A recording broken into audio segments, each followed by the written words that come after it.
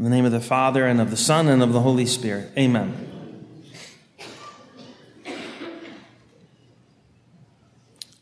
When the church celebrates on the 8th of December the Immaculate Conception, it's always in the beginning of Advent. And that's fitting because it is in preparation for our Lord to come into the world. But we have to pay attention. Sometimes we're always thinking a little bit too simplistically that whatever's going on is about the gospel. Well, the gospel reading isn't about the Immaculate Conception. It presumes the Immaculate Conception. The angel said to Mary, "You have found favor with God." Mary found favor with God from the beginning of her existence. Might have been 15 years prior, or 14, or 16, who knows? When we celebrate the Immaculate Conception, we're celebrating the fact that when Mary was conceived in her mother's womb, she was created out of nothing and was created without original sin, protected from inheriting original sin from her mother and father, St. Joachim and St. Anne. It means in 9 months, what are we going to celebrating? September 8 is the birthday of Mary. We celebrated the conception of Jesus 9 months ago on March 25th, the Feast of the Annunciation, the gospel reading for the Annunciation we just read.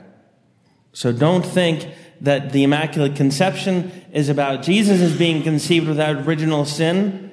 That really should be obvious because he's God. It's impossible for him to have original sin. The stupendous event that we celebrate today is God preparing for Jesus to come into the world by 15 years earlier, making sure that when his mother was created, she was without original sin. Now, for believing Christians, even that should be no big deal. Of course, Mary is holy. Of course, Mary is the most sublime of all human creatures. Everyone already knows that. Of course, she truly is his mother. Of course, everything that is human about Mary was given to Jesus. So there can't be anything sinful in her. There can't be anything even imperfect in her. What's really interesting, if you want the graduate level homily for Immaculate Conception, what's really interesting is how and when. Let's look deeper at this mystery. At the beginning of Mass, we prayed a collect, opening prayer that has 3 distinct parts. And it acknowledged that this Immaculate Conception of the Blessed Virgin Mary was accomplished, quote, by virtue of the cross, which you foresaw, which God the Heavenly Father foresaw. Think about that, and then we'll explain the prayer you're going to hear at the altar, the prayer of the gift. How long, think of this, how long have we been preparing for Christmas? How long did God prepare the world for Christ to be born? Well, we heard in the gospel reading, 9 months earlier, he started to get Mary aware of the fact that this was about to happen right now. Prior to that, we already said about 15 years, maybe 16, Mary was conceived without original sin. That's the feast day we celebrate. But wasn't God preparing for this for thousands of years? That's what we heard in the first reading from Genesis chapter 3, verse 15. In condemning the serpent, God said, "I will put enmity between you and the woman," meaning Eve, but also Mary, "between your seed and her seed. He will strike your head, while you will bruise his heel." The curse at the beginning of history on the devil for inflicting original sin on Adam and Eve and on all the rest of us is that the Son of Mary will crush his head. The Son of Mary will defeat the devil. And what will the devil be able to do? Only bruise his heel. What is the cross? Is the cross the end of Jesus? No. It's the moment when his body was separated from his soul, but just for a time. It's just a bruise. It really is only temporary. We have been prepared for this coming of Christ since the beginning of salvation history.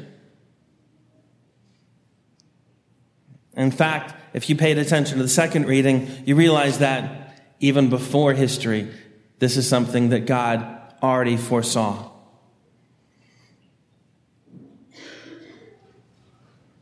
He chose us in him before the foundation of the world to be holy and without blemish before him.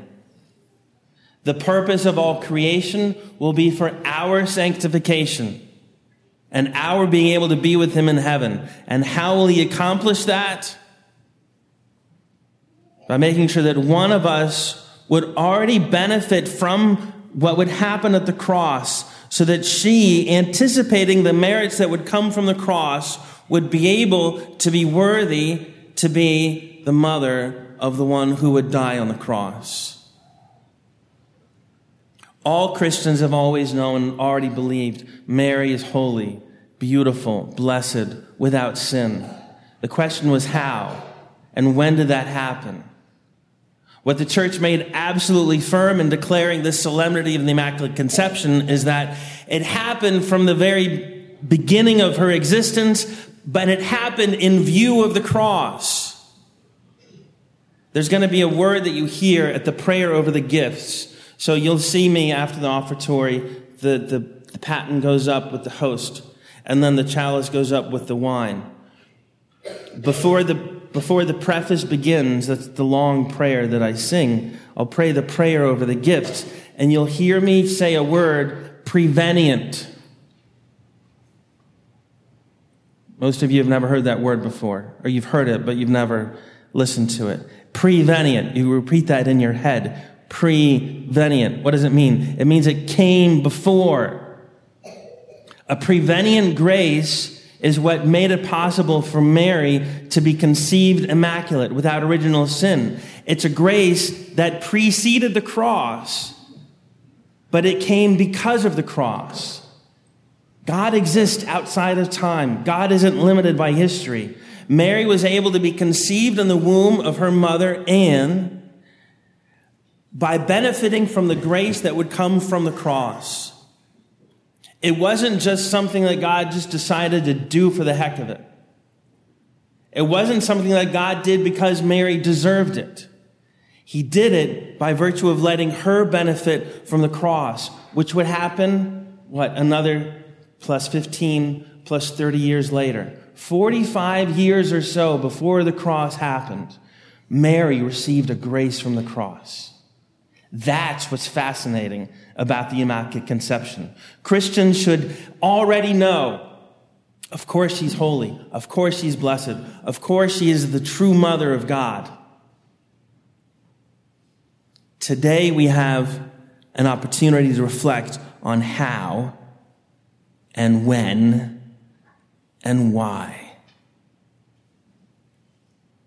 It would be enough to celebrate the fact of God revealing to the angels. Remember, the angels exist in time. They're spiritual creatures, but it's not as though they're like God, outside of time and history. They're created spiritual beings who see things as they unfold. Can you imagine God saying to the angels, "You ready for something really beautiful? Watch this."